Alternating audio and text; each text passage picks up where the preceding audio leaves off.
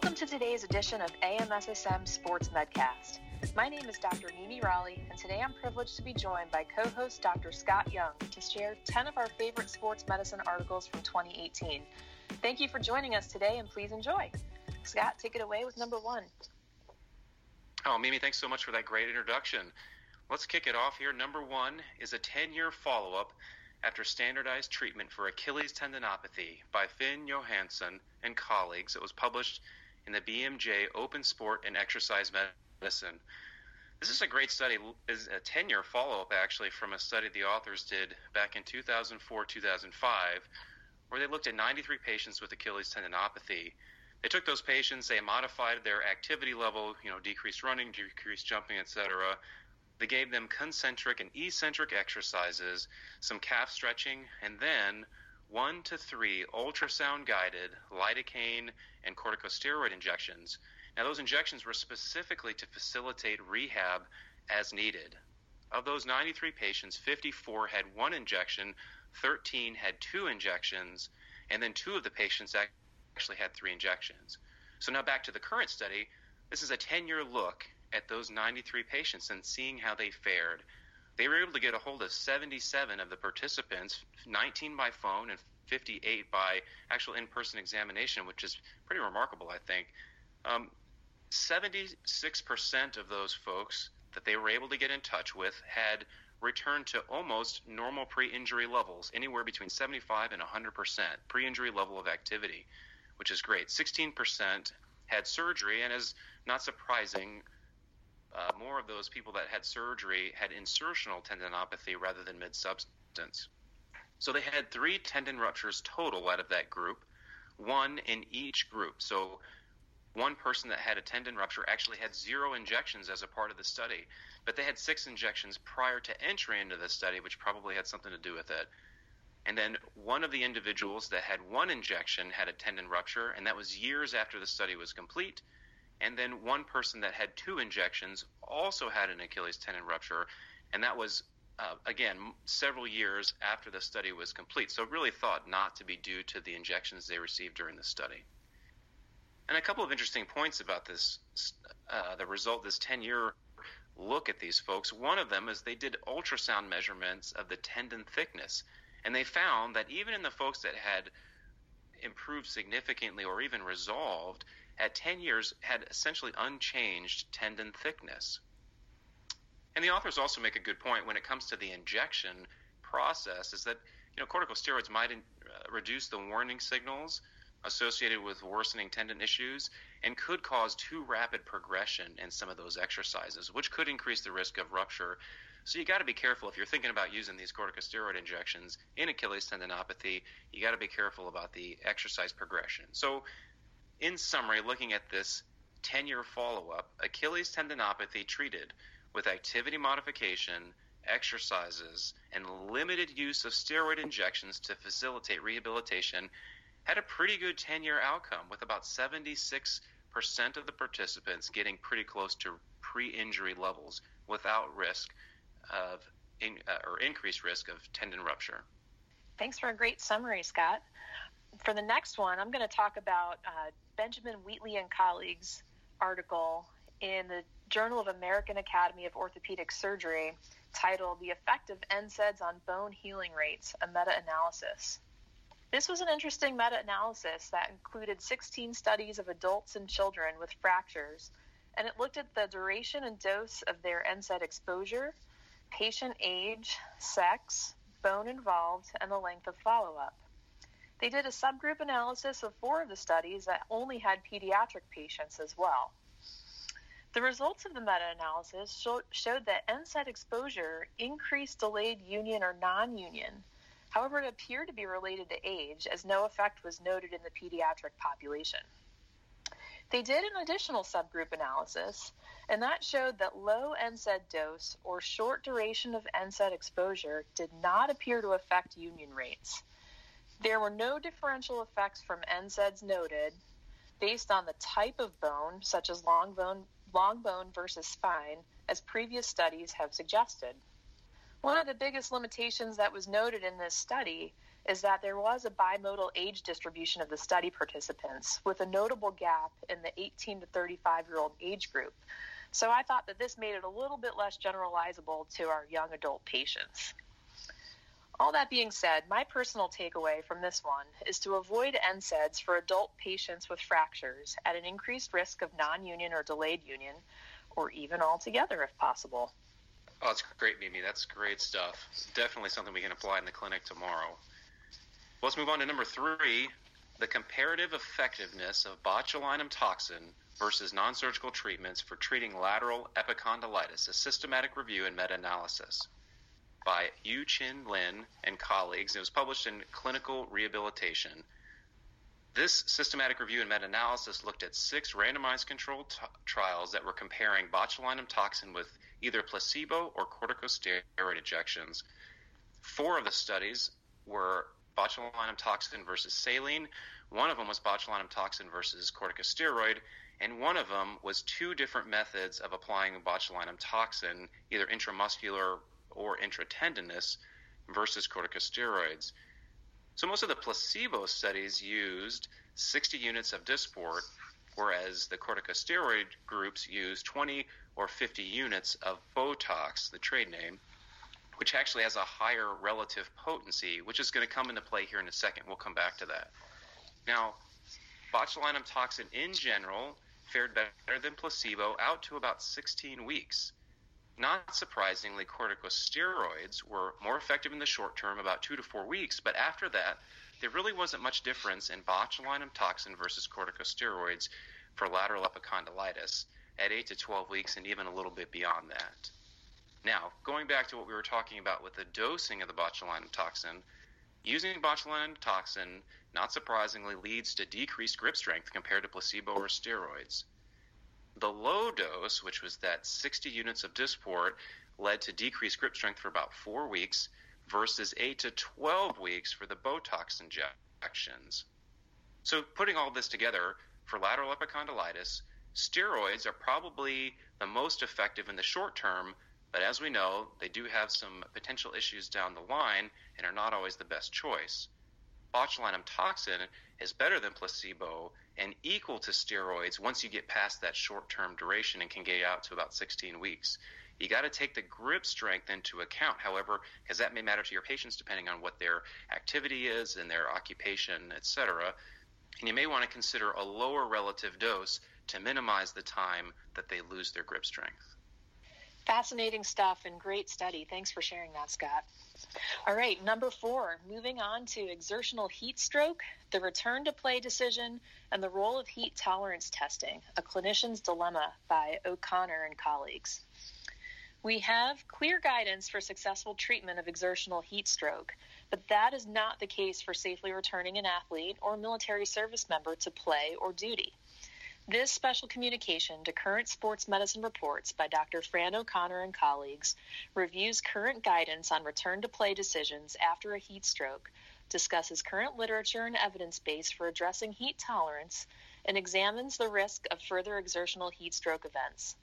Specifically, it discusses the origin of the heat tolerance test and how it's utilized by the Israeli Defense Force Medical Corps, and how the heat tolerance test is a tool available for challenging clinical cases for return to play and or duty for exertional heat stroke.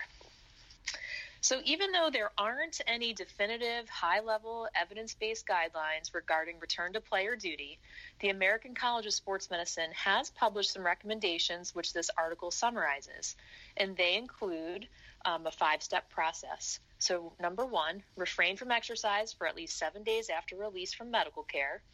2, follow up about 1 week post-incident for a physical exam, any pertinent lab or diagnostic imaging testing, looking for any biomarkers of the affected organs, and this will address the clinical course of the heat stroke incident. For number 3, when the individual has been cleared for return to activity, he or she should begin exercise in a cool environment and gradually increase the duration, intensity, and heat exposure over 2 weeks to demonstrate heat tolerance and initiate acclimatization. Number 4, if return to vigorous activity is not accomplished within 4 weeks, an exercise heat tolerance test should be considered. And lastly, if the athlete proves heat tolerant, he or she may be cleared for full competition between 2 and 4 weeks after the return to full training. This article asks what truly constitutes heat tolerance and when is a heat tolerance test requires. It goes into detail of the actual 2-hour heat tolerance test and how that is interpreted. And it explains a way that this test is used and gives the example of the Israeli Defense Force Medical Corps, which may prove useful to the clinician with a challenging case. It is definitely worth a read. Oh, Mimi, that's a great summary. Those patients are so difficult, and everybody wants to get those athletes back to play as soon as possible in the safest manner. So great stuff. Definitely worth checking that article out. Thanks. So number 5, glucocorticoid injections for greater trochanteric pain syndrome, a randomized, double-blind, placebo-controlled trial, aptly termed the Gluteal trial, by Michael John Nissen and colleagues, and published in Clinical Rheumatology. This study looked at lateral hip pain.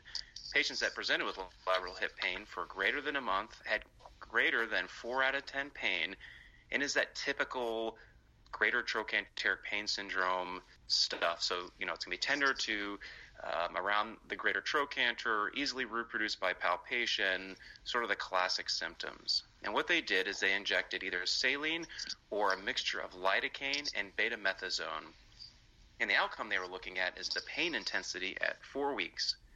Now, with these patients, they were not allowed to have physiotherapy, hydrotherapy, or anything else until that 4-week appointment. So this was pretty strict, just injections. They had a lot of trouble recruiting patients for this study. It looks like after about 3 years, they had to do an interim analysis due to recruitment issues. And at that time, they decided to cease the study due to futility.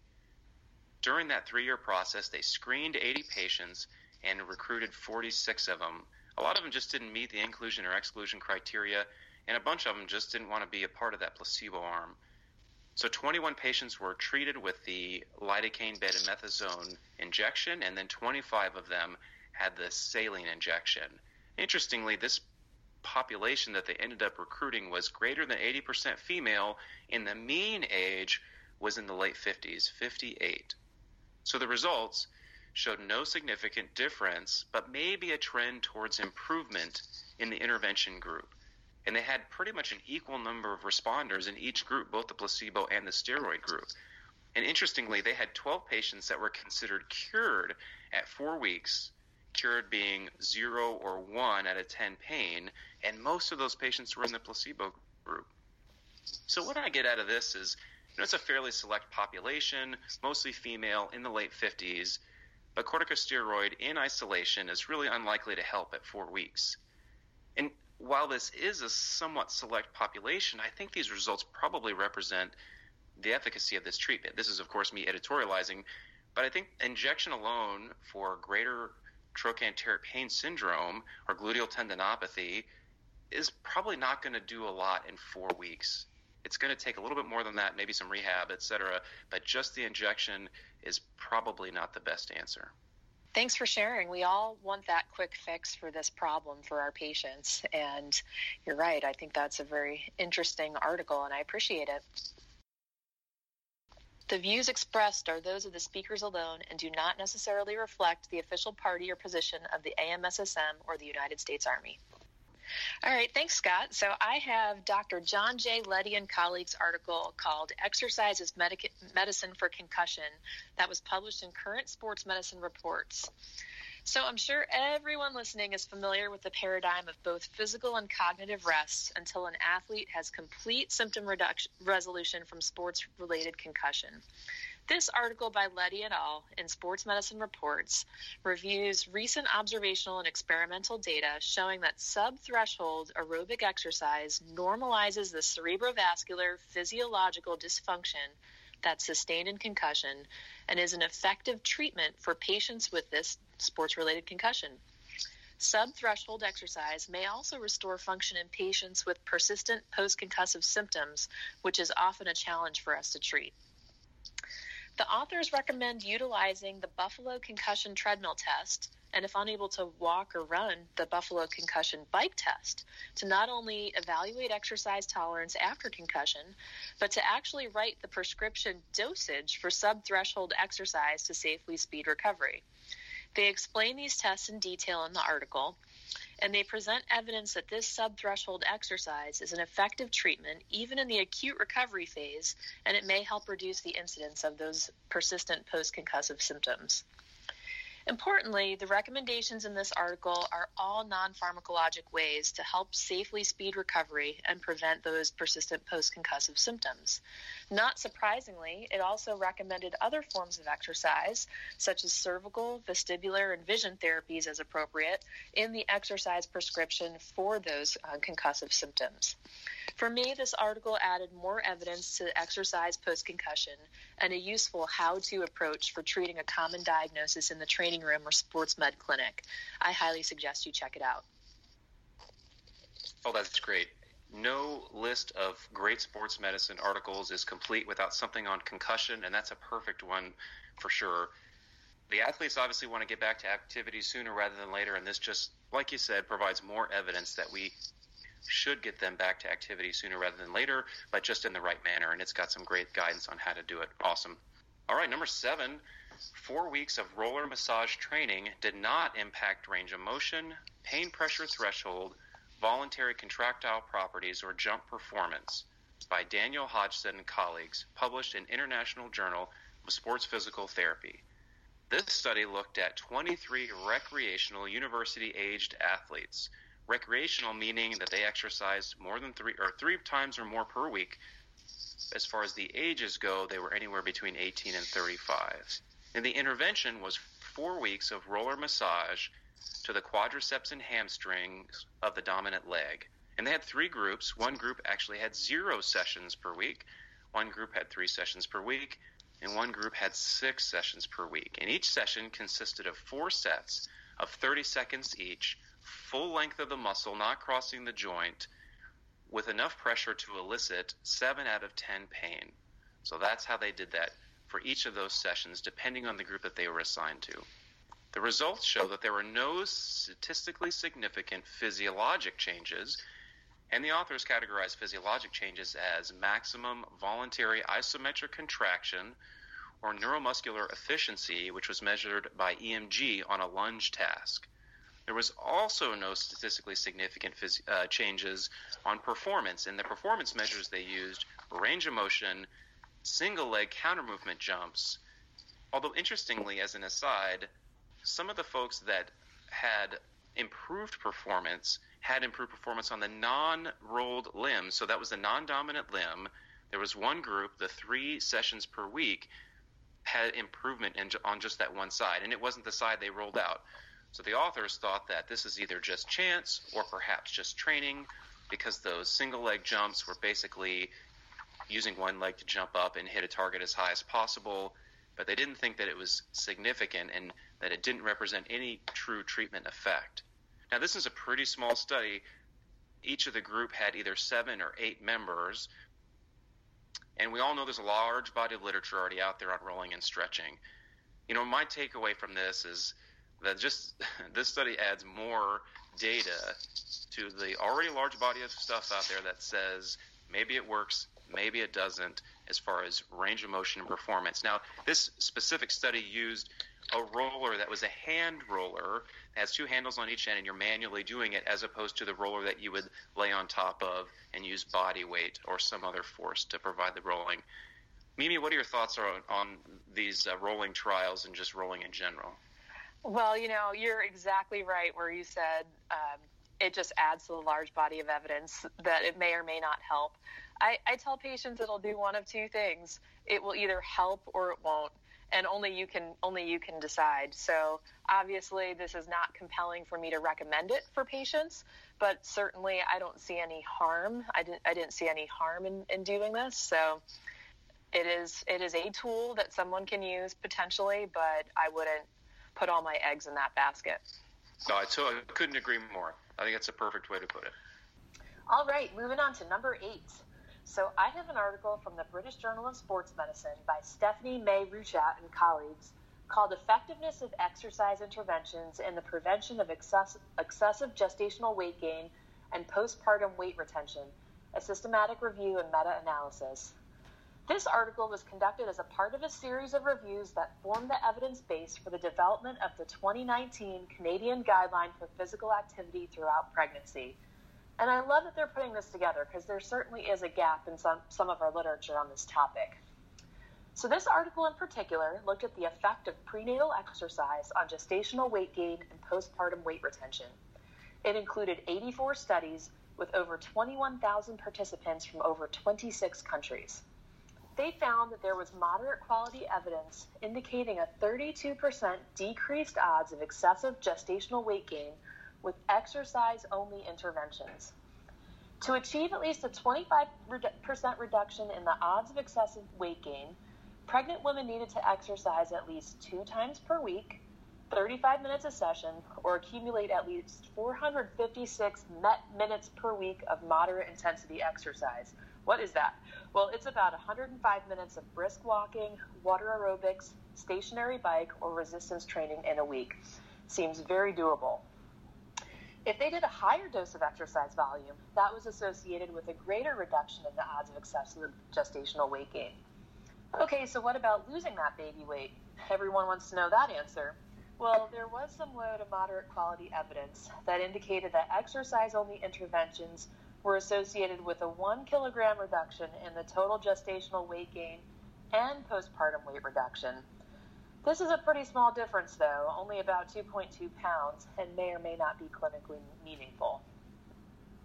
They also did have some low-quality evidence from about 15 RCTs regarding the association between prenatal exercise and postpartum weight reduction. The quality of evidence was initially described as being high, but it was downgraded to very low because of serious risk of bias, inconsistency, and indirectness of the intervention. That being said, and not surprisingly, they did have some data at 12 months postpartum that showed that women who gained less than or equal to what the Institute of Medicine gestational weight gain recommendations are, generally 25 to 35 pounds throughout the pregnancy, and who participated in a prenatal exercise program, plus a co-intervention such as nutritional counseling, were more likely to achieve their weight loss goals at 12 months postpartum than those who did not, which really makes a lot of sense to me. But did they find any downside to exercising while pregnant? Well, interestingly, this study also had some low-quality evidence that there is a 25% increased risk of insufficient gestational weight gain when exercise frequency exceeds 4 times per week and exercise duration exceeds 40 minutes, or exercise volume exceeds 550 METs per minute per week. However, this was based on a limited number of studies and had a lot of bias. While this finding will not change my current counseling to pregnant women who are already exercising, I do think that the moderate quality evidence of a 25% reduction of excessive gestational weight gain for 105 minutes a week of moderate physical activity is a very reasonable recommendation for pregnant women who need a place to start. What do you think, Scott? Oh, I absolutely agree. And Mimi, I love this article because I really love the specifics, the fact that it's giving you the exact numbers, the exact intensity, pretty much everything you need to know to give good evidence-based, at least based on the available evidence, advice to your pregnant patients and immediately postpartum that are coming into the clinic. And, there was actually a British Journal of Sports Medicine podcast that came out recently talking about exercise in pregnancy. That's an excellent companion piece to this article, so I definitely recommend everybody checks that one out for sure. So thanks for sharing that article. That was an awesome one. Thanks. Number 9 is the accuracy of the Lever sign to diagnose anterior cruciate ligament tear, a systematic review with meta-analysis by Michael Ryman and colleagues, which is published in the International Journal of Sports Physical Therapy. Now, the Lever sign was proposed in 2016 by Lely et al. As a new physical exam maneuver for the ACL tear. Man, we love those physical exam maneuvers, and this is a great one. So it's really helpful, especially for those mechanically disadvantaged. But basically, the concept is you place a clenched fist under the patient's calf, which basically where they have an extended leg, and that's going to create a fulcrum where you can apply a downward force on the distal femur. Obviously, it's probably better to see a video for this one, and you can certainly find those on the internet. Now, if you have that fist under the calf and you're applying that downward force to the distal femur, in an intact knee where the ACL is still intact, the heel should lift up. If the ACL is ruptured, it disrupts that lever arm, and the heel will not rise or minimally rise because you're getting that tibial translation across the femur. So this meta-analysis is based off of a limited number of studies that have sort of heterogeneous methodological quality, and they used arthroscopy as the gold standard in these studies that the meta-analysis is looking at, systematic review. With a pooled sensitivity, they found a sensitivity of about 55% and a specificity of 89%, with some decent-sized confidence intervals based off of the quality of the studies reviewed. Now, how does that compare to the other tests that are out there that we know and love, the Lachman, the pivot shift, etc.? Well, the Lachman has a sensitivity of about 86%, specificity of 91%, and probably weighs in as the most sensitive. We all know, for everybody that's done a Lachman before, though, that's very user-dependent and can be a challenging exam, especially if you're not performing it right at the time of injury or in the operating room. Now, the pivot shift has a sensitivity somewhere between 18 and 48% and a specificity that's pretty high. So the pivot shift is actually probably the most specific, but again, potentially very challenging. How does the lever test fit into all this? It's pretty, it's as good as the anterior drawer or some of the other tests that we've looked at, and is a pretty reasonable screening exam based off of the available literature, I would say. And it's mechanically helpful depending on how big you are and how large the patient is and how difficult it might be to perform a traditional Lachman maneuver or pivot shift. So my takeaway is it's probably got some utility in certain situations and is worth taking a look at and seeing how it applies to your practice. Mimi, what do you think? Are you going to be using the lever sign in the near future? Well, Scott, I must confess I was using it on myself while you were describing it. And, Perfect. You described it very well. I didn't need a video. And while it appears that my ACL is intact right now, I agree with you. It is another tool for the toolkit. And I thank you for the great description of the article. So, yeah, just something else that we could potentially use as a physical exam maneuver.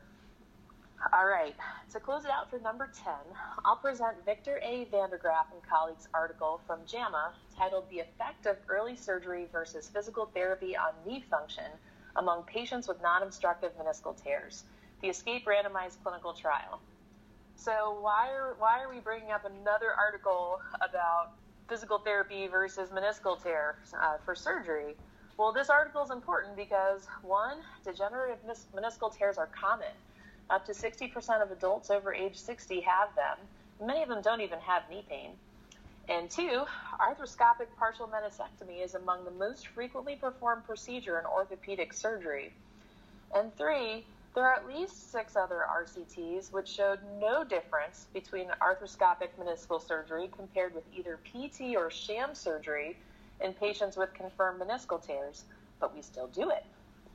So this study, well, those other 6 studies were designed to look at superiority and were fairly small. So in total, the N for all 6 of those other RCTs was about 838. But with that being said, there's been no decline in arthroscopic meniscal surgeries, as I mentioned.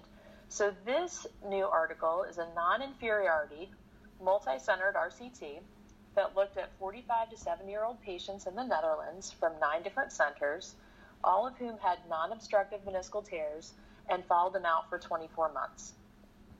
Of the 321 participants in the study, they were randomly assigned to either an arthroscopic partial meniscectomy, so there were N of 159 for that, or a predefined physical therapy protocol, of which there were 162 participants. The PT protocol consisted of about 16 sessions of exercise therapy over 8 weeks and was focused on coordination and closed kinetic chain strength exercises. The primary outcome they were looking at was a change in patient-reported knee function, and they measured this using the International Knee Documentation Committee Subjective Knee Form. This study had, as I mentioned, 321 patients. Their mean age was 58, and there was a perfect split of 50-50 for male and female participants. A pretty good amount of them actually completed the trial at 90%, and the authors utilized an intention to treat analysis. So, not surprisingly, the results of the study were in line with previous study results. Non-inferiority was demonstrated for the overall between-group differences in patient-reported knee function over a 24-month follow-up period. 47 of the participants, which is about 29% from the physical therapy group, ultimately did have meniscal surgery, which suggested that not all patients treated with PT were satisfied with their results. 8 patients who were randomized to the surgical group didn't have their surgery. And when you look at adverse events in both groups, the most frequently reported adverse event was repeat surgery.